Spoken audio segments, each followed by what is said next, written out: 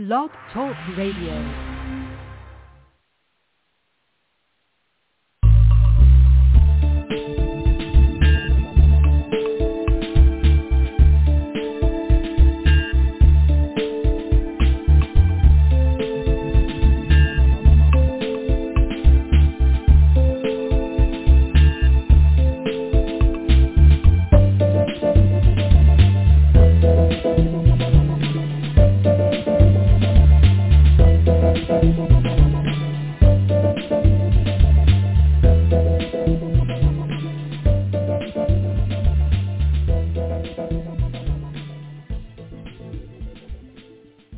This is part 4 of Morgan Patton was kidnapped and murdered.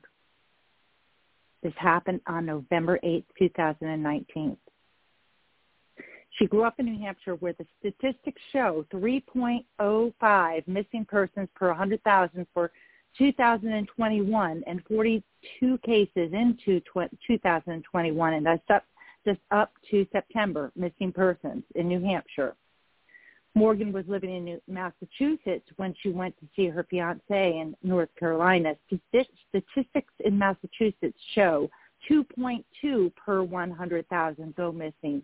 But the population of Massachusetts is much more, and to date of September 2021, from the beginning of the year, there was a total of 155 missing persons. Again, this is 2021.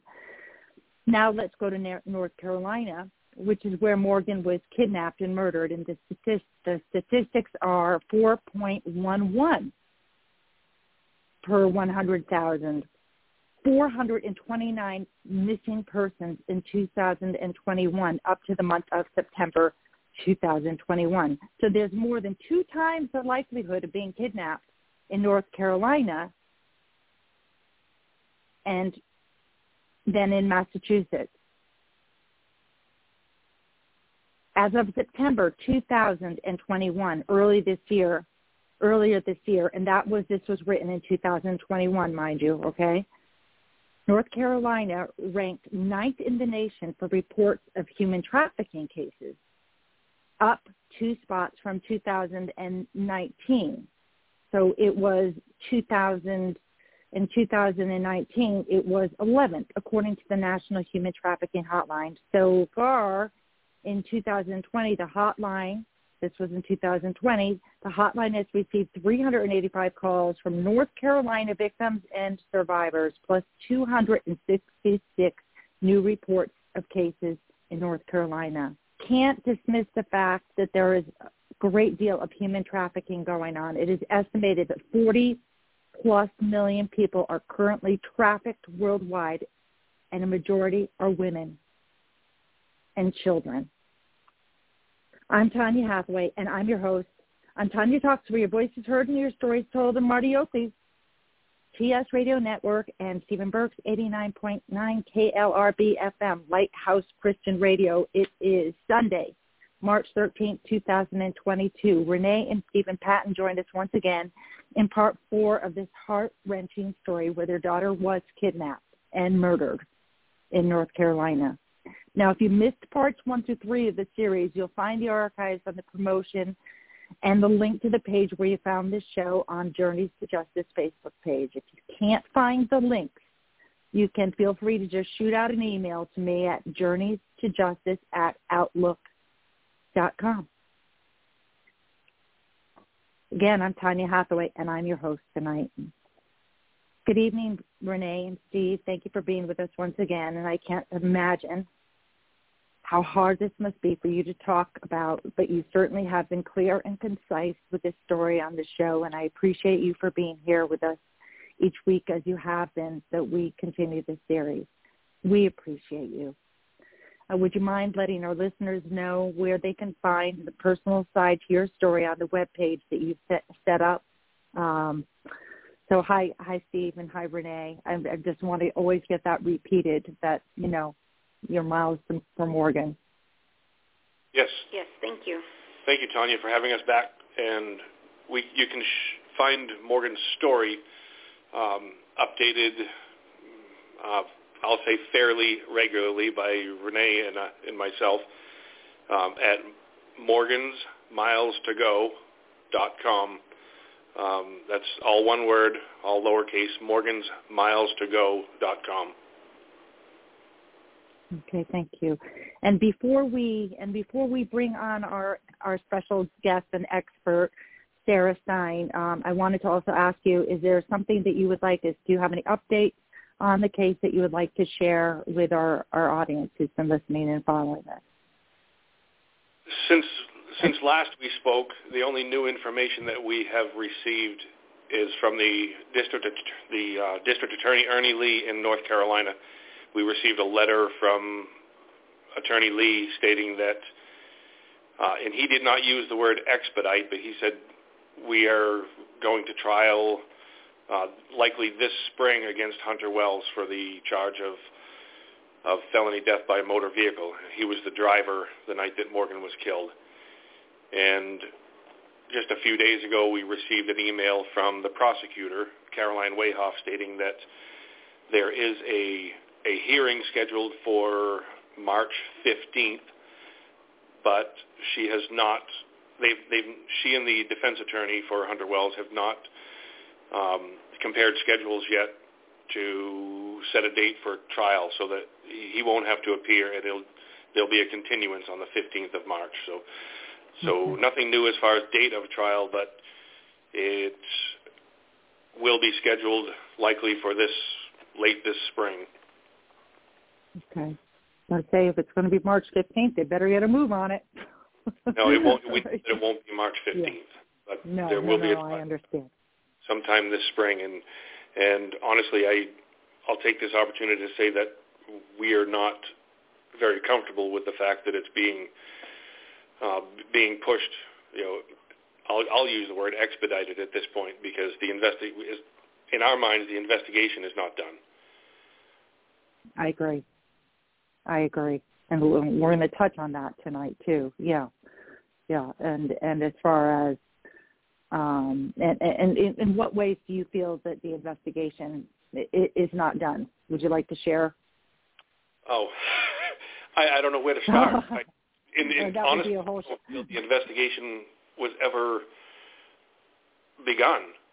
I could go through a laundry list of. They stopped it before they started it when they cleared up the road. Right. I could go through a laundry list of things that were not done by investigators in North Carolina, including such simple things as speaking to the third roommate that lived with Hunter Wells and Charles Cornwall. Nobody ever questioned him about what he might know or what he had been told or what he knows about the activities of November 8th, 2019. It's as if he never existed, but we know he existed. He still exists. That's not exactly, that's not dotting your I's and crossing your T and leaving every stone unturned, is it? And that's exactly what their job is to do. And that's what we were told they would do. In those exact words, we will leave no stone unturned. And as far as the investigation, they never found a stone to turn over because they weren't looking. And I'm sorry to sound harsh, but I'm speaking the truth from the family of the victim's perspective. Right. Well, I know it's your perspective, but it's not just perspective. There are facts involved that would lead one to believe or know that the investigation has not been as thorough as it should be. And maybe we can cover some of that during the show tonight, while we have Sarah on with us. But we're going to talk quite a bit about kidnapping tonight and the profile of somebody who would do something like this. So also joining us is well-revered expert and PhD Sarah Stein, who I warmly welcome with great admiration, and I'll ask her to share some of her background and expertise with us herself instead of me doing that for her. So welcome on board. How are you, Sarah? And it's nice to get the chance to talk with you again. Yes, it is. Thank you so much, Tanya, for having me this evening. And Steve and Renee, hello. Hi, Sarah. And thank you to both of you for having confidence in me to speak for Morgan, to help speak for Morgan on this incredibly painful journey. You have you've become very endearing to us, Sarah, and as I have told you personally, I feel guilty that I'm going to the well too many times when I call you with questions, but I absolutely admire the strength that you've given us. It's a tremendous, tremendous gift you've given us. Well, you've given me one as well, and that's to come to know Morgan. So thank you. Well, in case our listeners haven't figured it out by now, Sarah has worked in depth with this case. So, Sarah, can you please let our listeners know, what you do and the types of cases that you work on, and what led you up to this? Sure.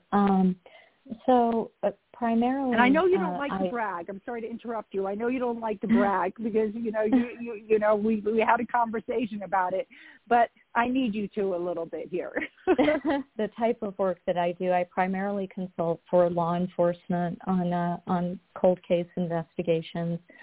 But when Steve came to me, Morgan, her spirit just leapt right out of that email.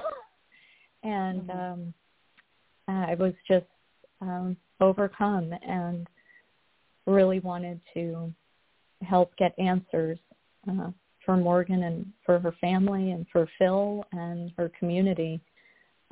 So what I do is called a crime assessment, and I look at different elements that are involved in the crime, ranging from the victimology, which is the study of the victim, to a behavioral analysis of persons of interest that have been identified in the investigation, and steps for moving the investigation forward, I guess, in a nutshell, is what I do. Okay, so that's great. That's a great description of what you do. And Sarah, so just as you, in a sense, like, is it fair to say you profile the perpetrator? Isn't that true that the perpetrator, in essence, profiles the victim too? Absolutely, absolutely. Professionals in the field, once criminal minds rolled around, they got really, the term profiling became very unpopular in the field. So typically now called behavioral analysis, just if we're, dotting the I's and crossing the T's. But predators, particularly in these types of cases, will absolutely, quote unquote, profile a victim, and they will select that person for any number of reasons, opportunity, physical characteristics that appeal. It depends on really the pathology of the perpetrator, which we will get into. And while I was doing so much research, in preparing for this show, when you're looking at missing persons, you can't help but see all of the human trafficking statistics, which, talked about on other shows before. And, people are abducted, kidnapped, and whatnot for human trafficking purposes, and through inducing, recruiting, harboring, through force, fraud, coercion,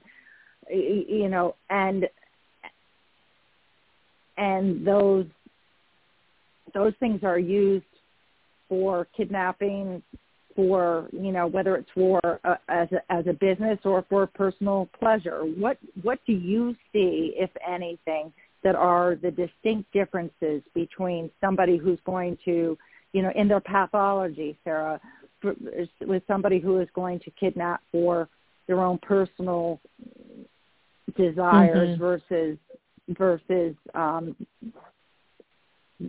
running a business, running a cartel. Right. Well, you put your finger on it right there in what you said, that human trafficking is almost surpassed its lucrative in the sense that it's almost the most profitable business on the planet now, over drugs, over weapons. Humans are the commodity, which is truly appalling and sick, but it is the reality of the situation. And children in particular, and particularly with, and certainly not to get political on this show, but with the open borders that we have now in this country, the child trafficking and human trafficking in general have become exponentially worse with this administration. But that being said, it's absolutely horrifying. It's unimaginable and unconscionable that anyone would consciously make that decision to increase the profitability of people who deal in the business of selling children and women, primarily for sex. It is, it's unconscionable. But those people, the people who participate in human trafficking, are exactly that. They're business people, and they are professional, and they do not typically make mistakes, and they're certainly not as, shall I say, sloppy as the individuals that we are dealing with in this particular instance. Okay. All right. I wanted to go through that. I wanted your opinion on that because, you're reading and, about all this. And, there were too many mistakes. I believe in this instance that there were, that it was not, what happened to Morgan was beyond horrific, but it was not, I do not think, an organized effort on the part of a larger entity that might have been involved in that type of activity, though it is a possibility, but I do not think that's what happened. Okay. Well, you're the the expert, so you're the one who, did the pathology, on these guys. So let's get into that a bit. You made some recommendations and you drew some conclusions as to the likelihood, that Morgan was kidnapped, and we know this through many different factors that we've discussed on the show before. But Morgan was very careful. She was selective. She did all the right things that were the safe measures to, go to Applebee's that night. One of the things that made her, in my opinion, and I'm sure yours, and particularly vulnerable, was the fact that she was from out of town. And, she was not afraid to say that because she was so excited to see her fiancé Phil, Right. And you think that you're going to say that and you're going to feel protected by the warmth of that knowledge, but that was taken advantage of. Yeah, I agree wholeheartedly with that. Okay.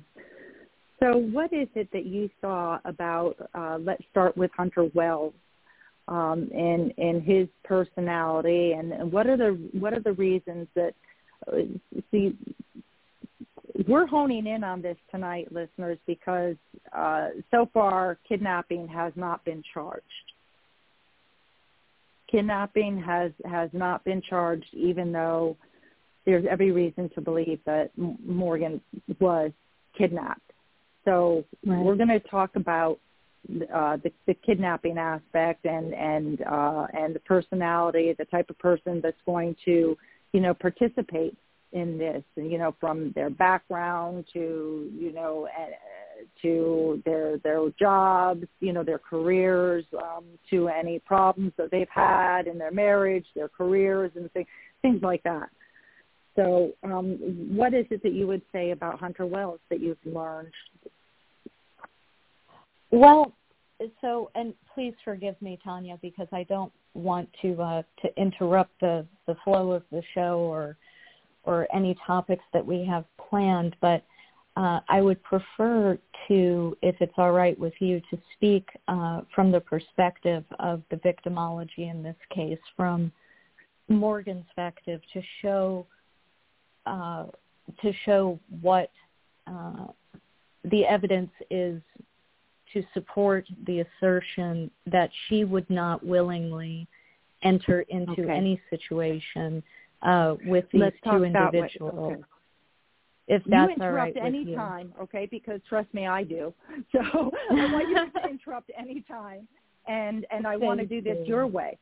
Okay, this is we're just honored to have you on here. So why don't, if I don't need to ask the leading questions, then that's fine. I know you've got plenty to say. So let's go for it.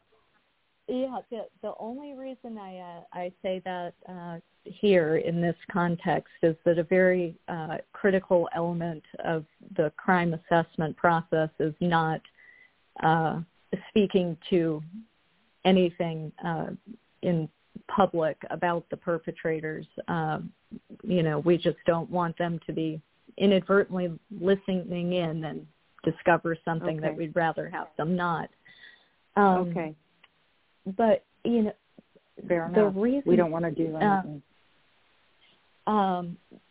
Morgan, she struck me as such an unusual young person in the sense that she had all the sensibility in the world around her about her surroundings and about the people whose company she was in, and she was always very deliberate and careful with her safety. And, most instances where crimes like this occur, and certainly not to point fault or to find fault in any victim by any means whatsoever. But, oftentimes with crimes like these, you'll find victims who, were just not aware of their surroundings and they didn't anticipate any danger befalling them. And so, they just made young and naive choices. And I think we've all been guilty of that at some point in our lives. But Morgan took every proper precaution she possibly could, going directly from the hotel to the restaurant and making that deliberate decision to walk underneath the streetlights to get there. And then as soon as she got there, she let people know that she was from out of town, that she was here to see her fiancé. And so she made it quite clear, that she was there for a purpose. And, but unfortunately, she may not have realized, and she did not realize, and why would she, that anyone would use that to make her a target. But as you said, she was from out of town, and I think that did play a role. Right. And she was from out of town, and, it's been said that she wasn't afraid to talk about it, and so you don't want to talk about any of the personalities of the perpetrators then? If you'd like, I can give listeners a general perspective of, the different typologies of offenders that we're possibly dealing with. As opposed to directly, linking it to these guys. But okay, let's do that then. Okay. Because what is it that would make Morgan the magnet, right? Or somebody a magnet?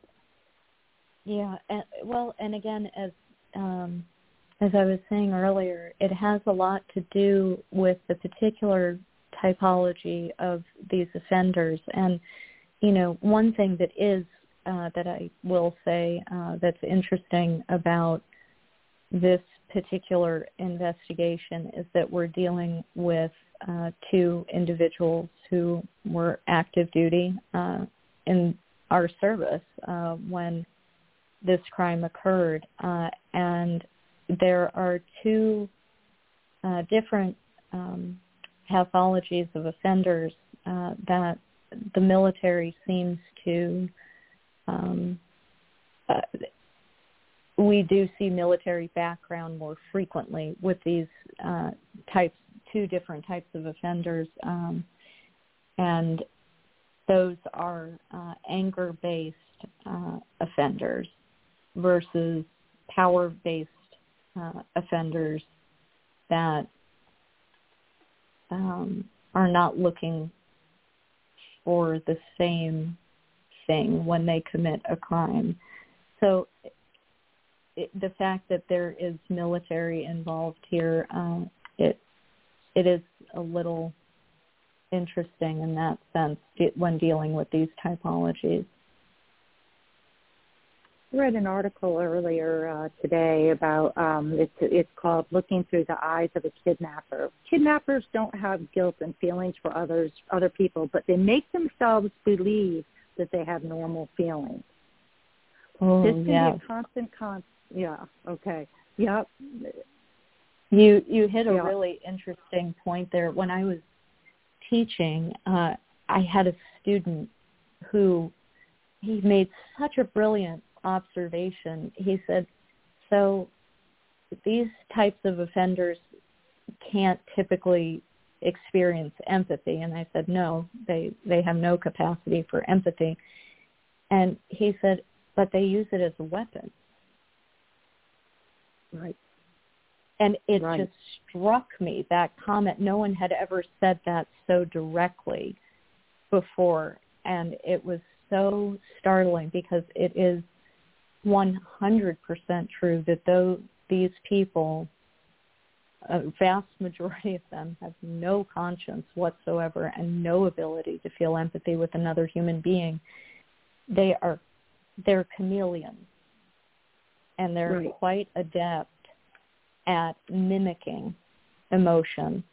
And so one of the best examples I can give you of that is Ted Bundy. And in his crimes, for listeners who might not know who that is, he was a very prolific serial killer in the late 60s, 70s, and he would target college-age females. And how he would procure his victims is by either putting his arm in a sling or his leg in a cast, and he would go to a college campus and just wait for a young lady who was empathic to say, oh, can I help you? Do you need help with your books? And that's how he would do that. And it is terrifying at how remorseless these people are, but how they can at the same time use a person's very core of empathy as a weapon against them.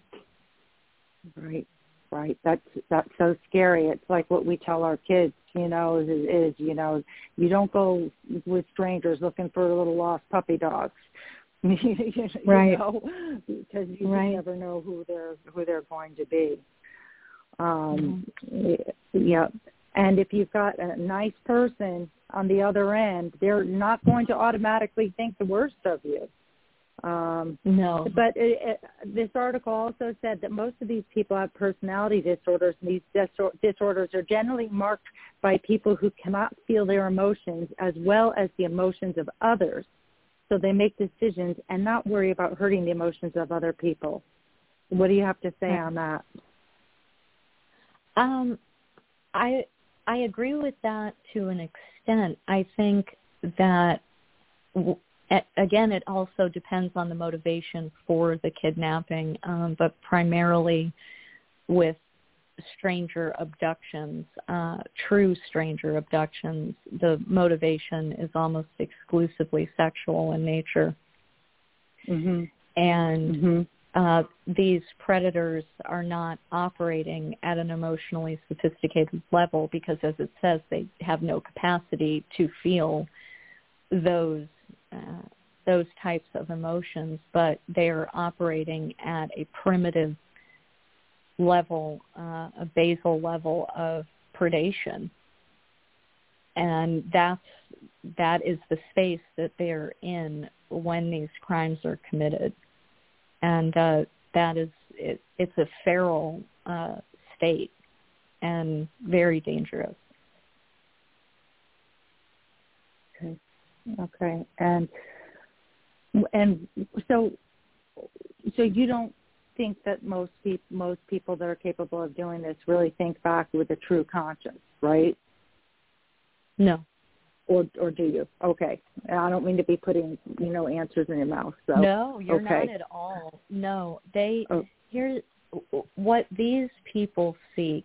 So in the power category, they're seeking power. They want recognition for their power and control, and quite often they're very insecure men who are seeking that type of power over another human being, particularly in this instance, a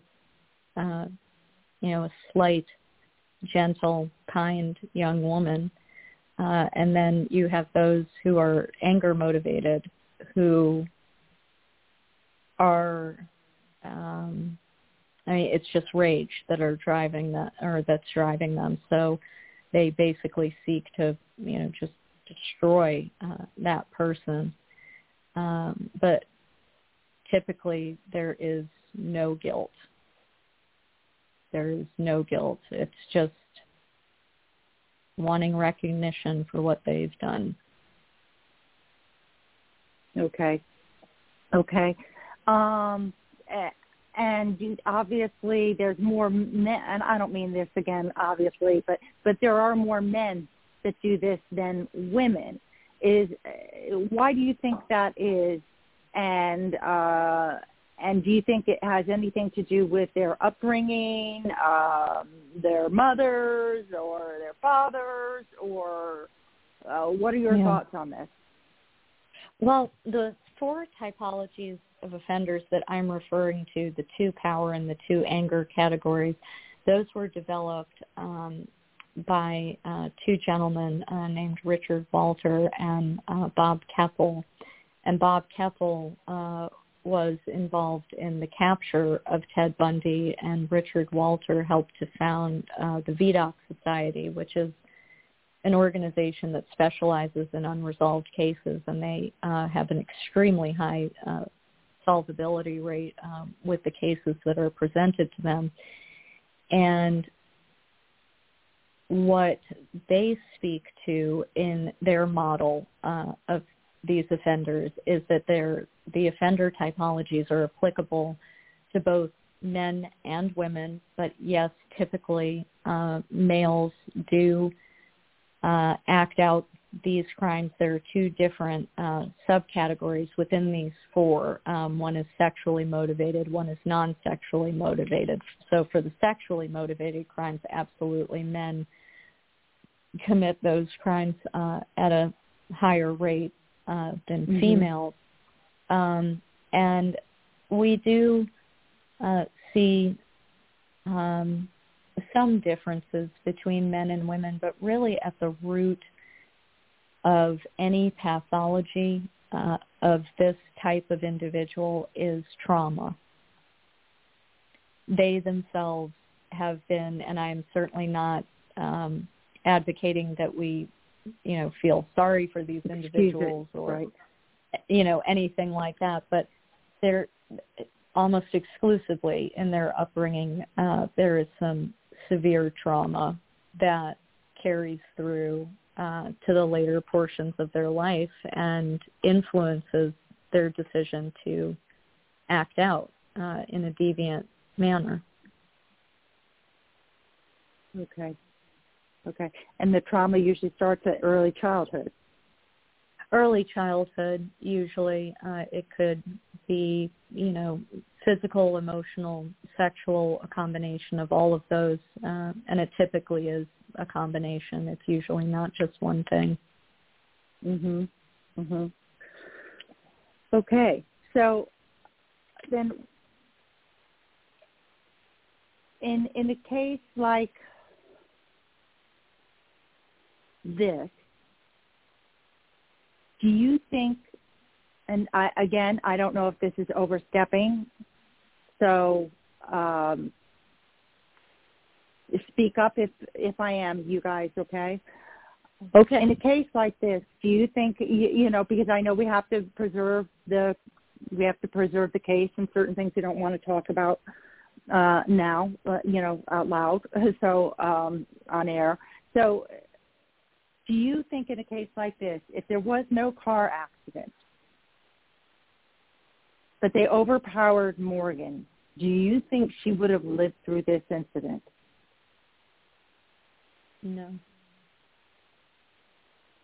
No, I do not believe that. I'll leave it. Go ahead, Steve. I'm sorry. I'm sorry. I think everybody that has looked closely at this, and especially those that knew Morgan, knew her personality and her, as Sarah stated, her deliberateness in everything that she did. In Renee and I's minds, there's no doubt that Morgan was not intended to live through the night.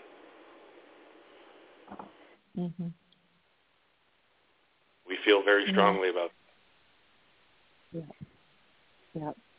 And that's where I started looking at missing persons and unsolved and cold cases in that area, and it just, I'd like to get on the horn with somebody and in an office that can talk about Jacksonville and those cases in particular there, or in that county.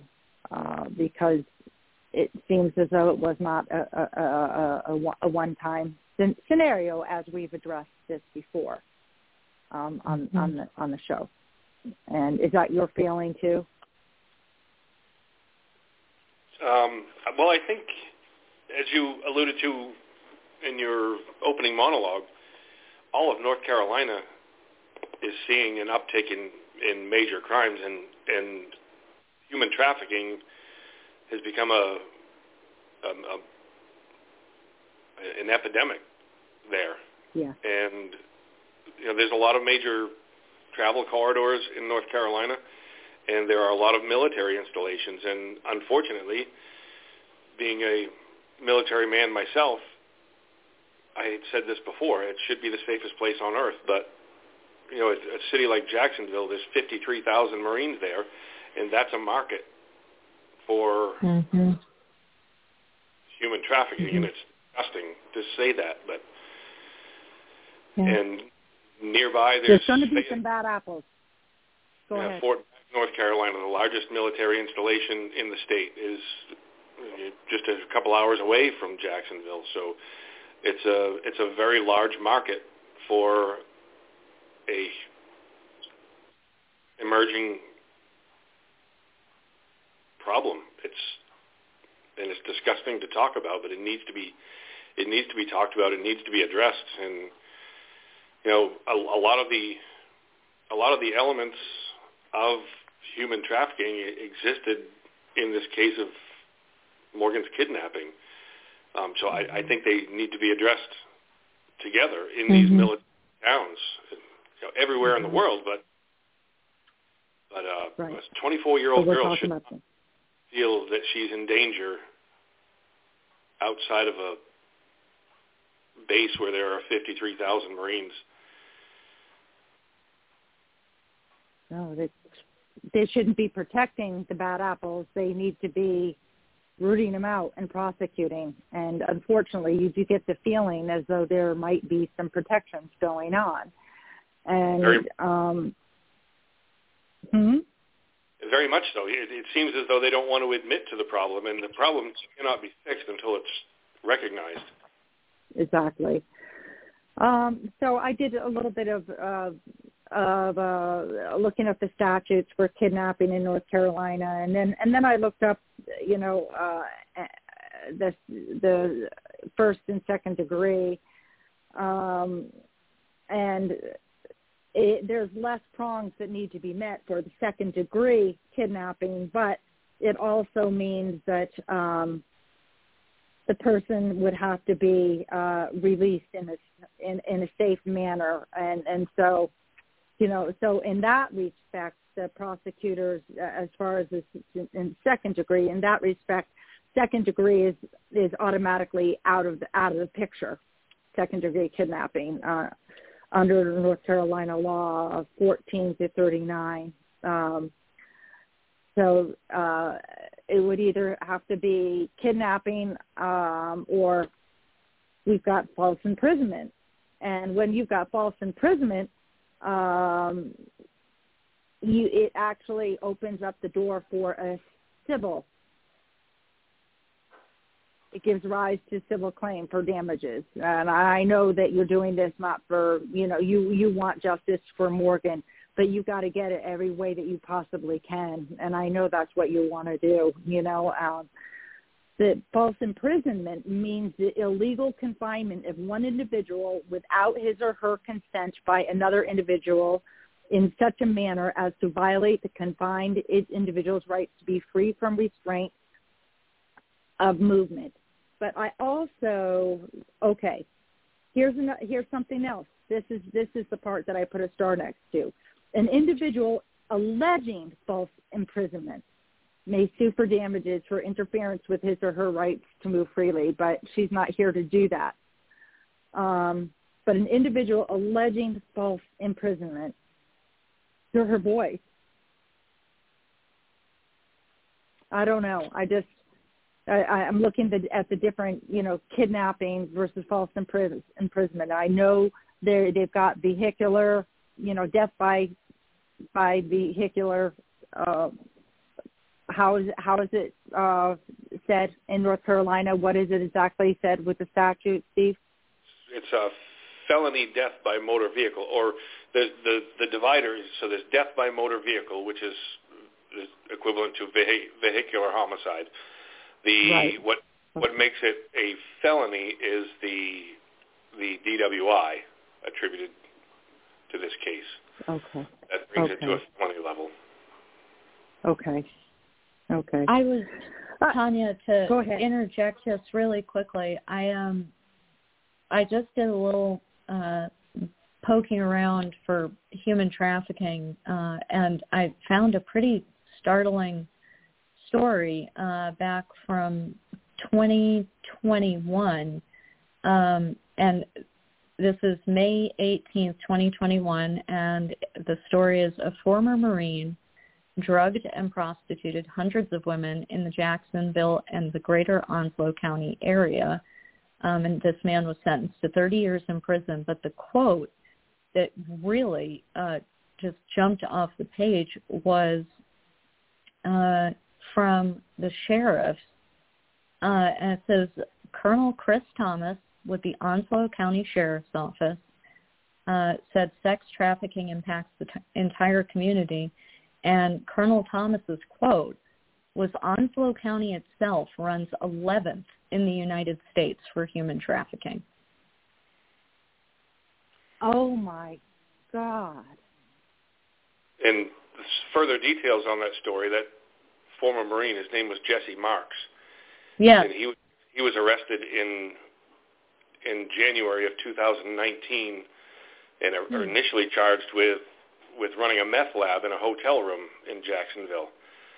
And it turned into a massive human trafficking organization that he was operating.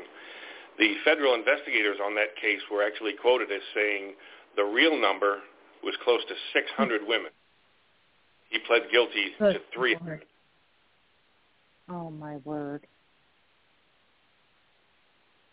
So it is not, what a shame. it is not a safe place.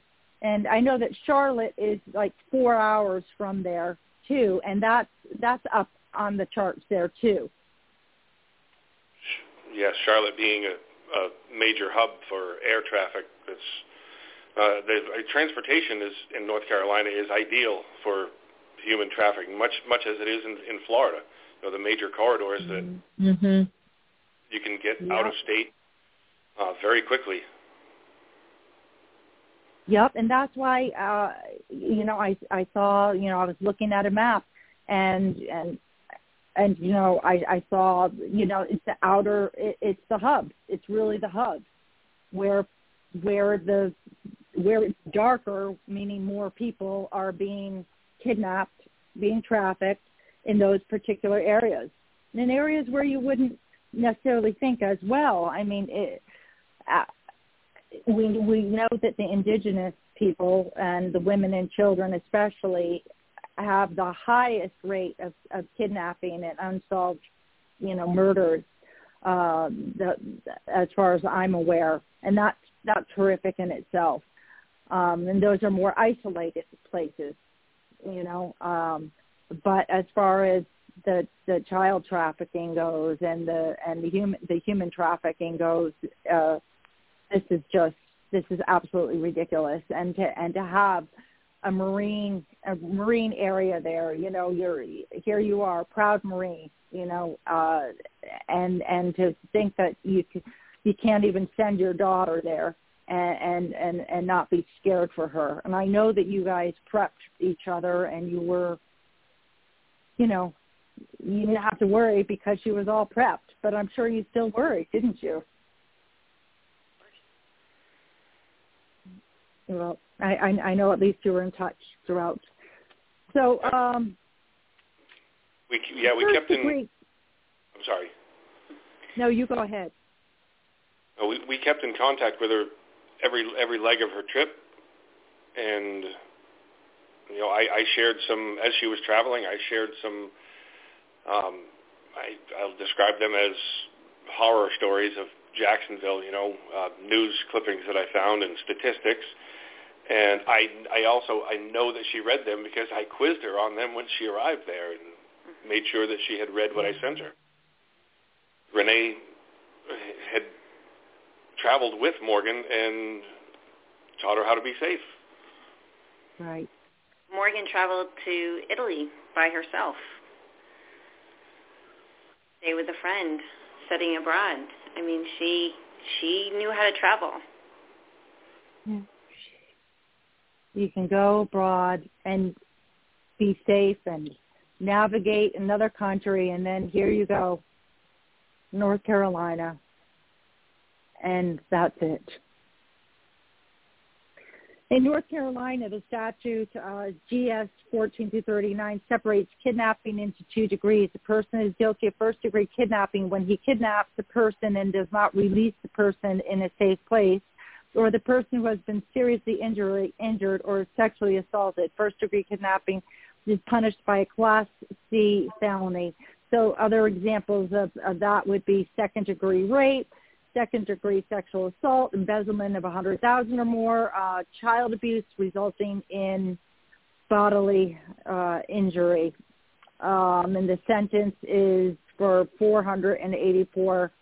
to 484 months. So I'm just wondering, what is it for somebody who's lost their life in kidnapping? Would you like to go over some of these areas that need to be more thoroughly investigated? You want to start at the beginning with that? And, Sarah, please chime in. I don't want to, again, overstep with getting into the pathology of Hunter Wells and Cornwall, and that would cause a bit of a problem. But is there anything more that you want to say about the case specifically and the personalities of these people that would, do something like this? Or you want to get into, have they been in trouble before? Anything like that. I don't want to. I don't want to dig. I don't want to keep trying to get answers from you in different ways. But I just want to make sure that we're getting everything from you that we can, given the circumstances. No, of course. Being in this position is always a difficult thing as a consultant coming in at this juncture, because it is a delicate tightrope, because certainly I do not want to impugn or offend any law enforcement or their efforts, or the district attorney thus far in their efforts. It's not my job to play Monday morning quarterback. However, having said that,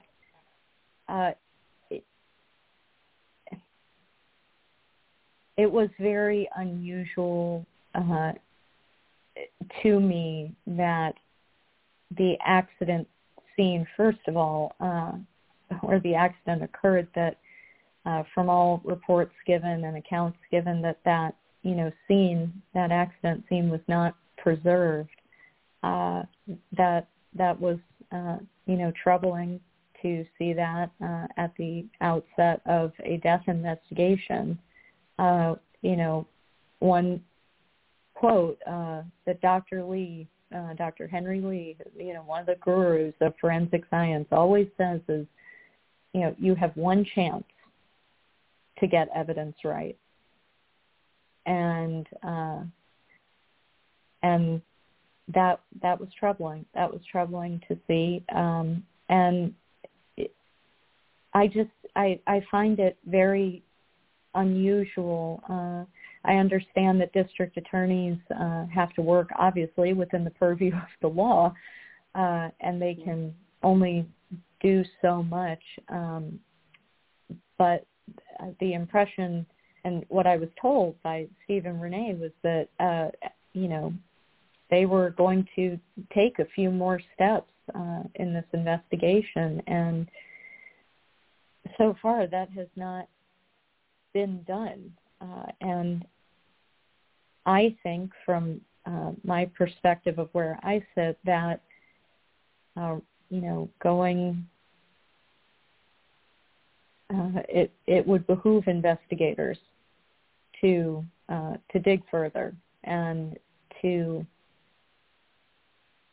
understand Morgan's victimology and to understand her as a person, and not just a number in the system, and not just, a name on a piece of paper. Morgan is loved and missed and cherished and valued, and everyone deserves justice. And,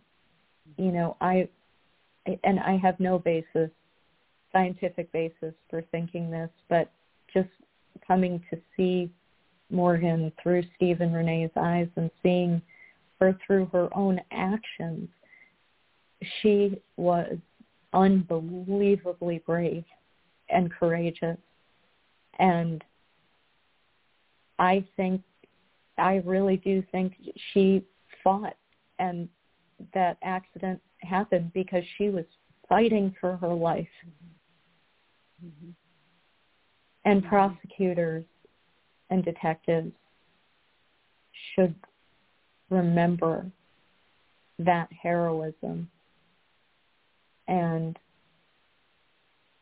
they should give her life the respect and dignity it deserves. And in death, she should, and her family, Steve and Renee and Phil, and everyone who loved her, should be given dignity and justice. And it's not right. I don't think it's right what's happening here. And even so, if they do a full, thorough investigation, and then there's nothing to charge regarding kidnapping charges, then that's understood. Of course. That's understood. So we have cell phones that were not subpoenaed. We have we have people that were not interviewed, like you were saying earlier, Steve. And what I'm wondering is it too late to actually subpoena cell phones? How long do those records stay for? Or do the companies get rid of them after a year? Do they recycle? I'm curious about that. Why wouldn't you just go to their cell phones? Why wouldn't you go to the bartender's cell phone that seems to know these guys? What else? Mm-hmm. The list is endless, really. There are a few things that we can talk about. Going back to witnesses that should have been interviewed. There were two Marines from Hunter Wells' chain of command that arrived at Naval Hospital to visit with him that night, and our private investigator has spoken with them, but to my knowledge, investigators in Onslow County never did. Hunter Wells also had a cousin, and I'm not sure whether that cousin was a Marine or just lived in the area, but he also visited the hospital, and he was not spoken to. The simple fact that Charles Cornwall has never been interviewed is the most baffling. That is so baffling because I think you said that it's your belief that it's not in their records that he had, a type of dementia or whatever, even though it was claimed that he did? Well, he has claimed all along to the prosecutor in this case, because he's actually listed as a witness in the because Hunter Wells was also charged with felony serious injury by motor vehicle. That's an additional charge based on Charles Cornwall's injuries. Mm-hmm. So he's listed as a witness. He was interviewed by the prosecutor as a witness, where he stated that he did not use the term, but he described the symptoms of having retrograde amnesia. And it was in turn described to us that he suffered a traumatic brain injury.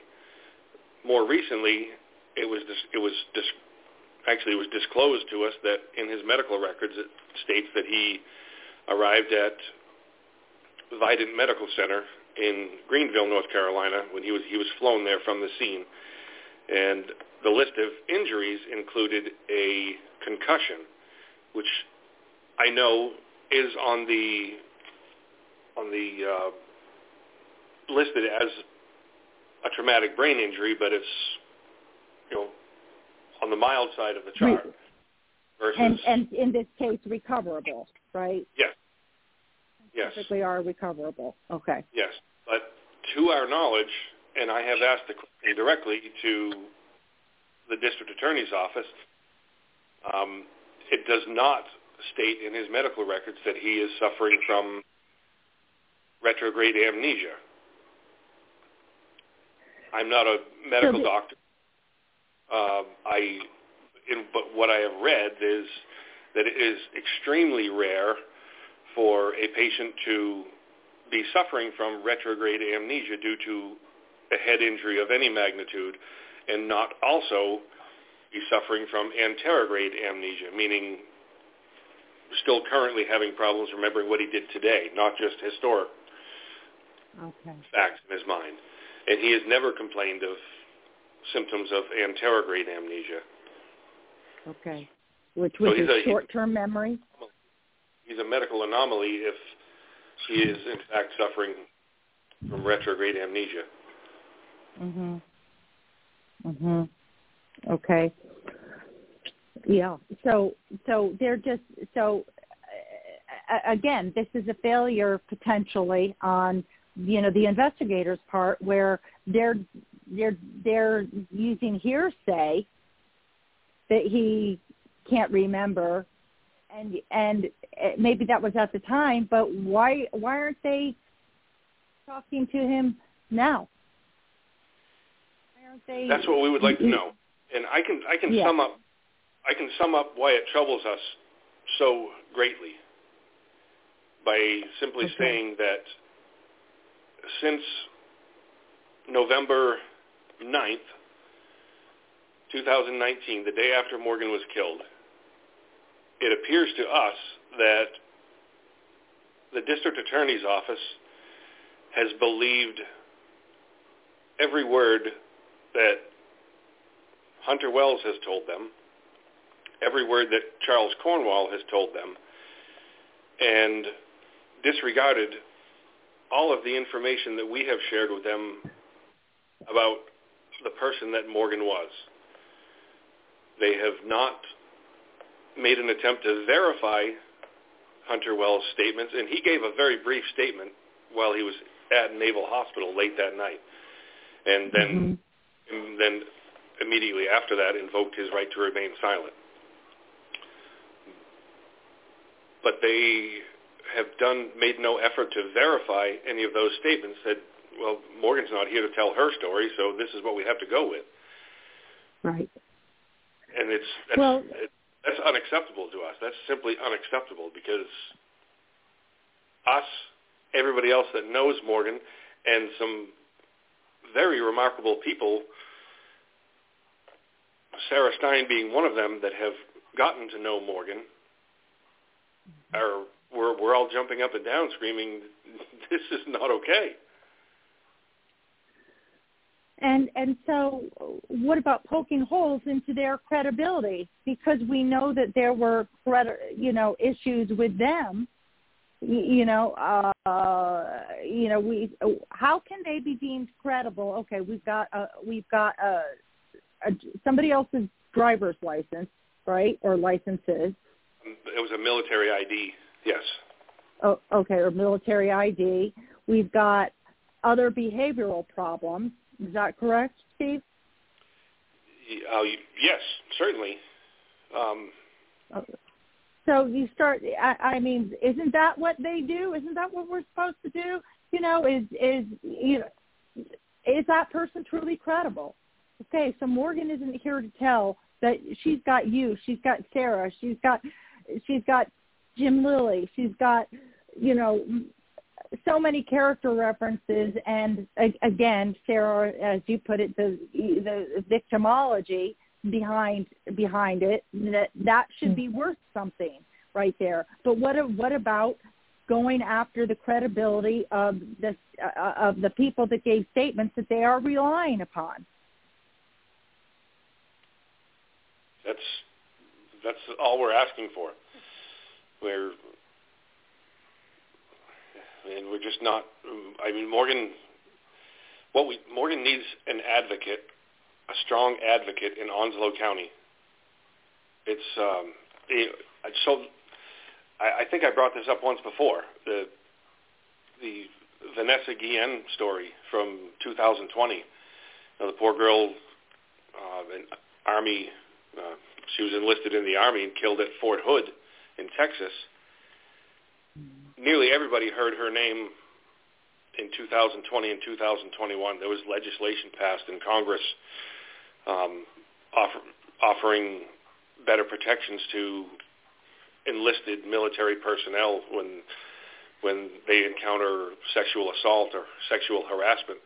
But none of us would have ever heard Vanessa Guillen's name if her parents had not lived within driving distance to Fort Hood, because they immediately went to the gate of Fort Hood every day, and they stood there all day, every day, with signs until local media caught wind of what their message, started interviewing them at the gate of Fort Hood, and then before you knew it, it was a national story, and they were able to get justice for that poor girl. And here we are. We can't drive to Camp Lejeune every day, and we have yet to find an advocate that will look into Morgan's story, that is in Jacksonville or in Onslow County, that will demand... They're knocking on the doors every day. Mm-hmm. Yes.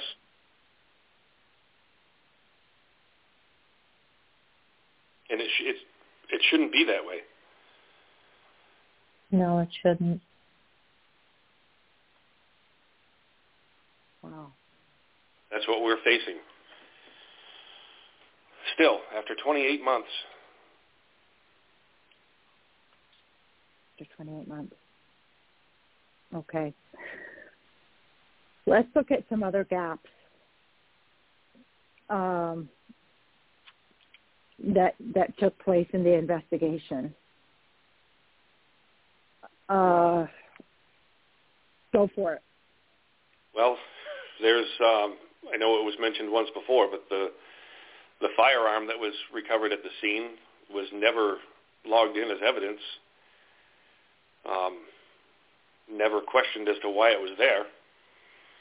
Right, that was a Marlin 336, right? Correct. Right. Yes.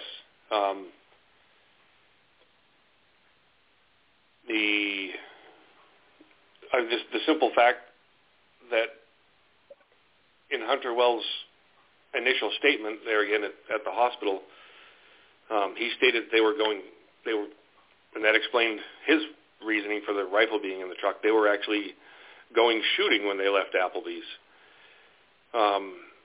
Well, everybody has kind of cocked their head sideways when they've heard that story, except for investigators.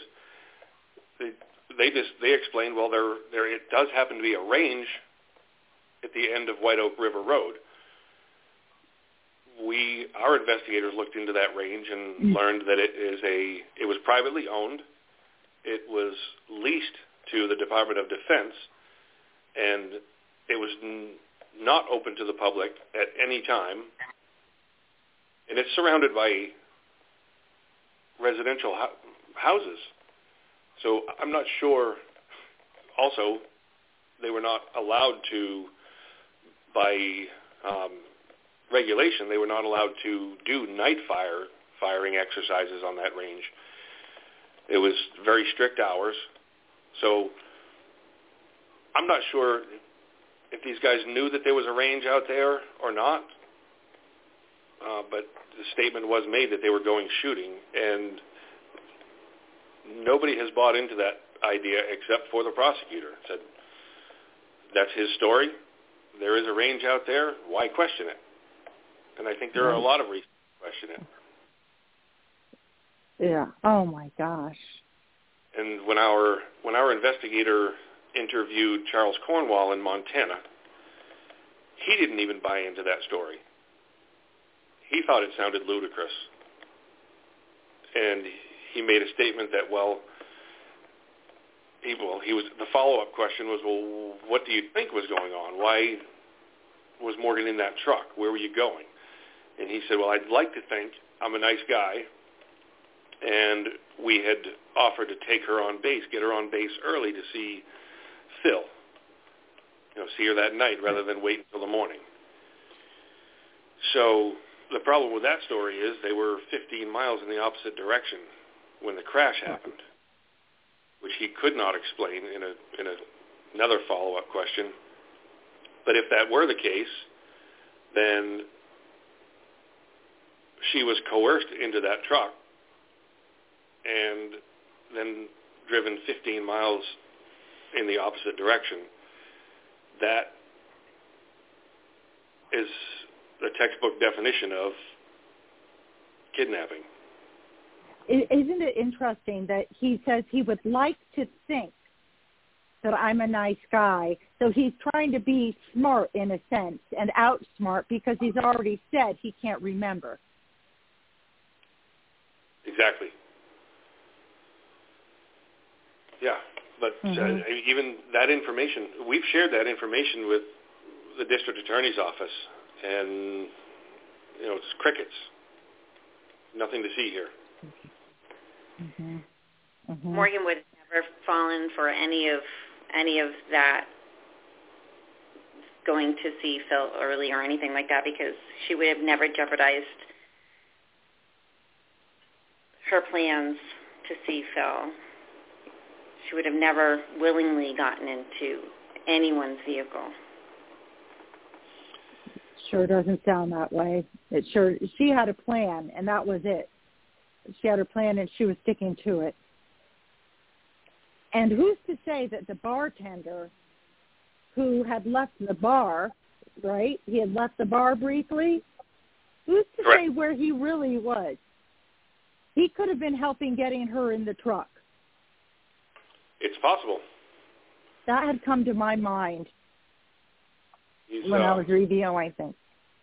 So the bartender was, he no longer works in Jacksonville, but he is still working for Applebee's. He's in somewhere in Texas now working for an Applebee's, and that happened fairly quickly after this incident. That's not too suspicious, is it? I'm not a conspiracy theorist. Trust me, I'm not. I just, there's just some holes that need to be, some gaps that need to be filled. Mm-hmm. Well, there's nothing wrong with being a conspiracy theorist, because a lot of conspiracy theorists are spot on. I concur with that. Yeah. It's the things need to be those gaps. It needs to be answered. Why is he gone? Why was the scene not kept, secure and as a crime scene? Where are the records for the phone? Why can't we get this DNA tested again more thoroughly, as the DNA facility said that could be done, right? So, actually, that reminded me, there has been a little more information on the DNA. That is one thing that the prosecutor did follow up on after our meeting with them in December of 21. She went back to the state crime lab in North Carolina and asked them if they could attempt to separate that mixed sample of two contributors, and they were able to do so. We have not seen the report, but it was, the information that was relayed to us is 91% of the DNA belonged to Morgan, which is understandable. It was her, on her person. And 5% of the DNA belongs to, they know, a male subject. The other 3%, they were not able to locate a Y chromosome in that, but so there's 91% is Morgan's, 5% to contributor number 2, 3% to contributor number 3. Contributor number 2 is known to be a male. And that's as far as they went. That's as far as they went, but they could get DNA from the guys. Right. We've been told there's not enough probable cause for that, which I don't understand. One of the other things that... Let's see if they're willing to do it. What if they're willing to do it? It would be interesting if they'd be willing to do it without there being probable cause. Would you submit to a DNA test? Wouldn't that be something else? Go ahead. I'm sorry, Steve. Just one of the other things that I was just looking through some notes here, and so we spoke about a civil suit, wrongful death suit. I'm not sure if it was the last time we spoke or the time before, but anyway, as far as a civil wrongful death suit in North Carolina, we could not find an attorney who would take that case on because of the contributory negligence statute in North Carolina. Given the fact that Morgan had alcohol in her system, it's considered that she had contributed to the situation that caused her death. Oh my goodness! There are only 4 states in the United States that still have this contributory negligence Okay, you did bring statute. that up. North Carolina being one of them. However, they were looking at the report from the medical examiner where Morgan's postmortem BAC was reported to be a 0.13. Mm-hmm.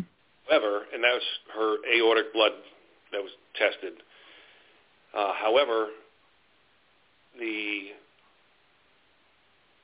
level of alcohol in her vitreous humor, basically the liquid inside her eyes, which is as I've read, is the most accurate means of testing post-mortem alcohol level. Mm-hmm. Mm-hmm. That test came back at a 0.02. And when we questioned the difference, we were told that there's something wonky about the results. That was the word that was used. So we're just going to have to assume she was somewhere in between. Again, that's not okay with us. No. I'd like to know, No. I'd like an explanation for that difference, because we know what she had to drink. And when we were told she was a 0.13, the math didn't add up. Right. It just didn't make any sense. She had 3 drinks in about a 3.5 hour time period, 3 hours and 10 minutes roughly. Mm-hmm. At the most, she had 3 drinks. We know that the guys bought her 2 drinks. We're not sure if she drank them or not. Right. But if we assume that she drank the beer that she bought herself, a shot, and a beer that they bought her, I don't know how you get to a 0.13 Right. in 3.5 hours. Right. And have you seen a copy of that report? Yes. The medical examiner's report? Yeah, showing the 1 point. Yes. Yeah, 3. Yeah. We did. And actually that information came to us fairly recently, because that's one thing that we chose not to see initially. Right. And then Right. said, we got to a point. Understandably. We need to look at it, but we had it filtered through a friend of ours, the attorney that we had spoke about before, who was mentoring Morgan, and we asked that it be sent to her. She removed the photos and send us the rest of the document. Mm-hmm. Mm-hmm. Yeah, that's a good friend, and that's a good attorney. Yeah, that would do that way. I understand. Yes. No, we're also our very first meeting with the district attorney's office with the prosecutor, not District Attorney Lee, but with the ADA, Caroline Wayhoff. We were told that there were the security footage from the Baymont Hotel, which shared the parking lot with the Applebee's and is also where Morgan was staying. We were told that the footage was, there was one camera that there was footage from. The other camera facing Applebee's had been broken in a storm a year prior and was never fixed. But the one camera that they had footage from was described to us as unwatchable. And we asked to see it, if we could at least see a shadow and maybe pick out mannerisms that we could identify as Morgan's. We'd have some indication that it wasn't even that good. Right. Just, her stature and whatnot. Yeah. We requested it anyways, and when we saw it, we were stunned to see that there were 5 hours of crystal clear video where we identified Morgan 3 different occasions in those 5 hours. The last being when she walked towards Applebee's, but unfortunately the frame of the shot does not include Applebee's itself. Mm-hmm. But it was crystal clear. You want to talk about wonky? Yeah, we've never gotten an explanation as to why we were told by the assistant district attorney, the victim's advocate, and the detective who was leading the investigation at the time, all told us that it was unwatchable. Now, why would they do that? One of the many things that we would like to know. Okay. What else? Well, so we were also told in that meeting was on December 18th, 2019, and the detective who had been assigned the lead on the case told us that he had not yet been able to speak to Charles Cornwall because he was still in intensive care at Vidant Medical Center in Greenville, North Carolina. We later learned in the interview that our private investigator did with Charles Cornwall that he had been home for over 2 weeks at that point. Why would they do that? This is careless, or mighty suspicious. And I would say, honestly, to me, it seems like both. I mean, were they careless and now they're trying to cover up their careless tracks? Well, that's a legitimate question. If the excuse is, well, we can't do the investigation because the investigation needed to start at the scene of the crash, and it unfortunately was handled poorly there, then we need to hear that so we can develop new questions and try to clear that hurdle. Right. But we've not been given that as an explanation. Right. Literally, we ask these questions and we get no response. Right. Yeah. Yeah. And those are clear, good questions that you should be able to ask, and you should expect a response rather than a deflection or no answer at all.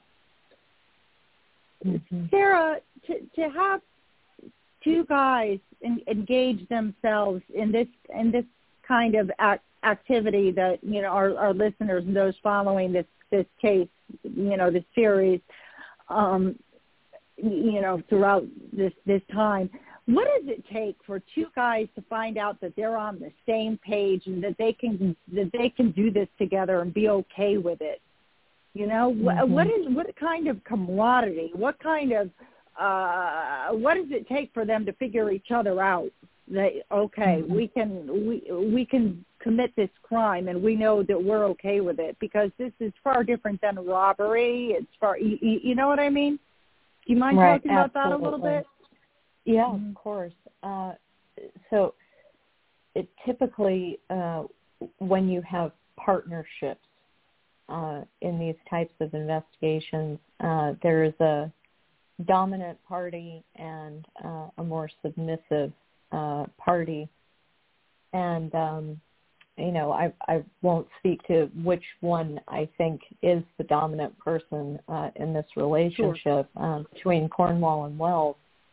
But there would have been a significant amount of bonding that would have occurred between them in terms of, you know, their work history, their living arrangements, and, you know, based on past behavior for both of them, it seems that they were like-minded in terms of their opinions of women. And their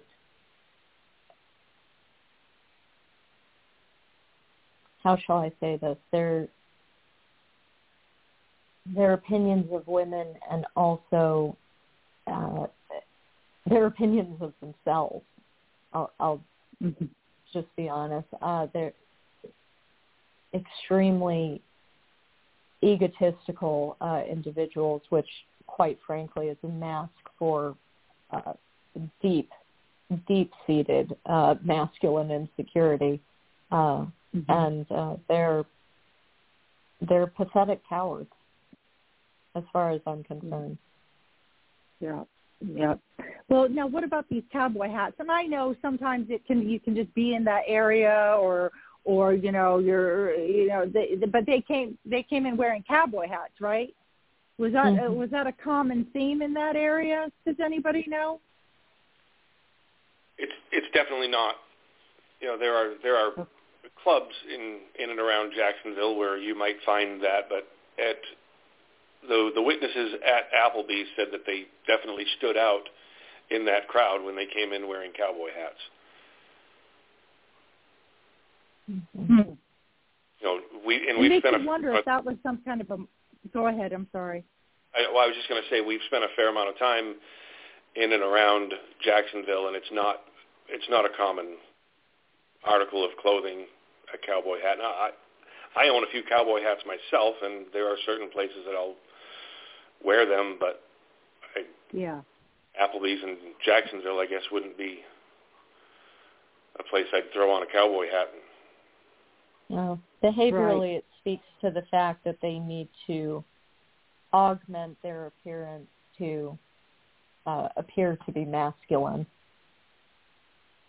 Okay, and the fact that they would both do that, that's interesting. It's like, they talked about it. You're wearing your cowboy hat, I'm going to wear mine. Not to make light of it, but okay. So that is very interesting. It raises the question as to, was there another destination that they were planning to go that night? That question was never asked. But would they just say pre-gaming at Applebee's with another destination in mind? I would like to know. I'd like to know everything about it. I'd like to know where that was, if there was a final destination in their evening's plans. Right, the shooting range. Yeah, sure. Sure, the shooting range. Yeah. Okay. A cowboy hat, have a gun, and go out on the town. Yeah. I find it very interesting, Sarah, that you share that there's usually one that's more of an aggressor, or one that's more of the leader, and one that's more of a follower in essence. Do you think that one of them fears the other at this point, given what's happened? Yes, I think so. I think that, again, in these odd, deviant criminal relationships, there is a fear element on the part of the person who is more submissive, in the sense that they don't want to, number one, disappoint, quote unquote, the more dominant partner. So they will, rise to different challenges put forth by that other person. They won't want to disappoint them, and they won't want to betray them for fear of being rejected by that more dominant figure in the relationship.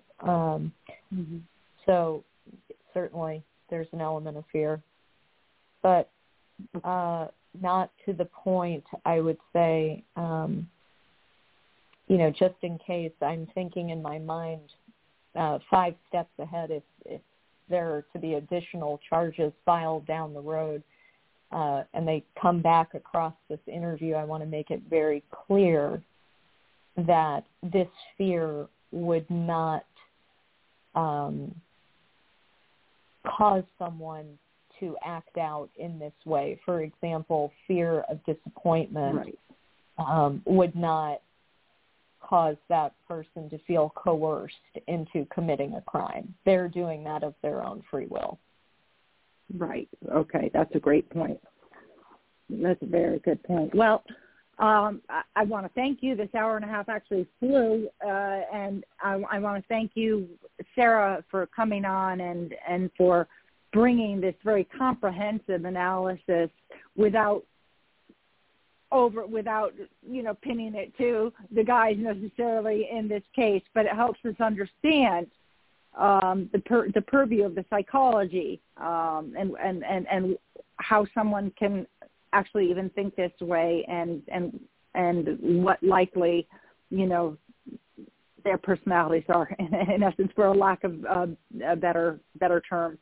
So I want to thank you so much for coming on and doing that with us tonight. Oh, thank really you so appreciate much. it. Of course. I hope more than anything answers will be found. I'm with you. Me too. Well, we'll keep plugging away at this and see.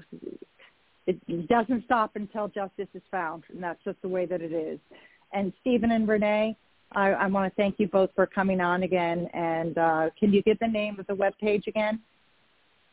Certainly. It's morgansmilestogo.com. Okay. Thank you very much. I'm down to about 10 seconds. So thank you both for coming on. And thanks for tuning in to Tanya Talks, where your voice is heard and your story is told. I'm Marty Oakley, CS Radio Network, and Stephen Burks, 89.9 KLRB FM, Lighthouse Christian Radio. God bless all, and good night.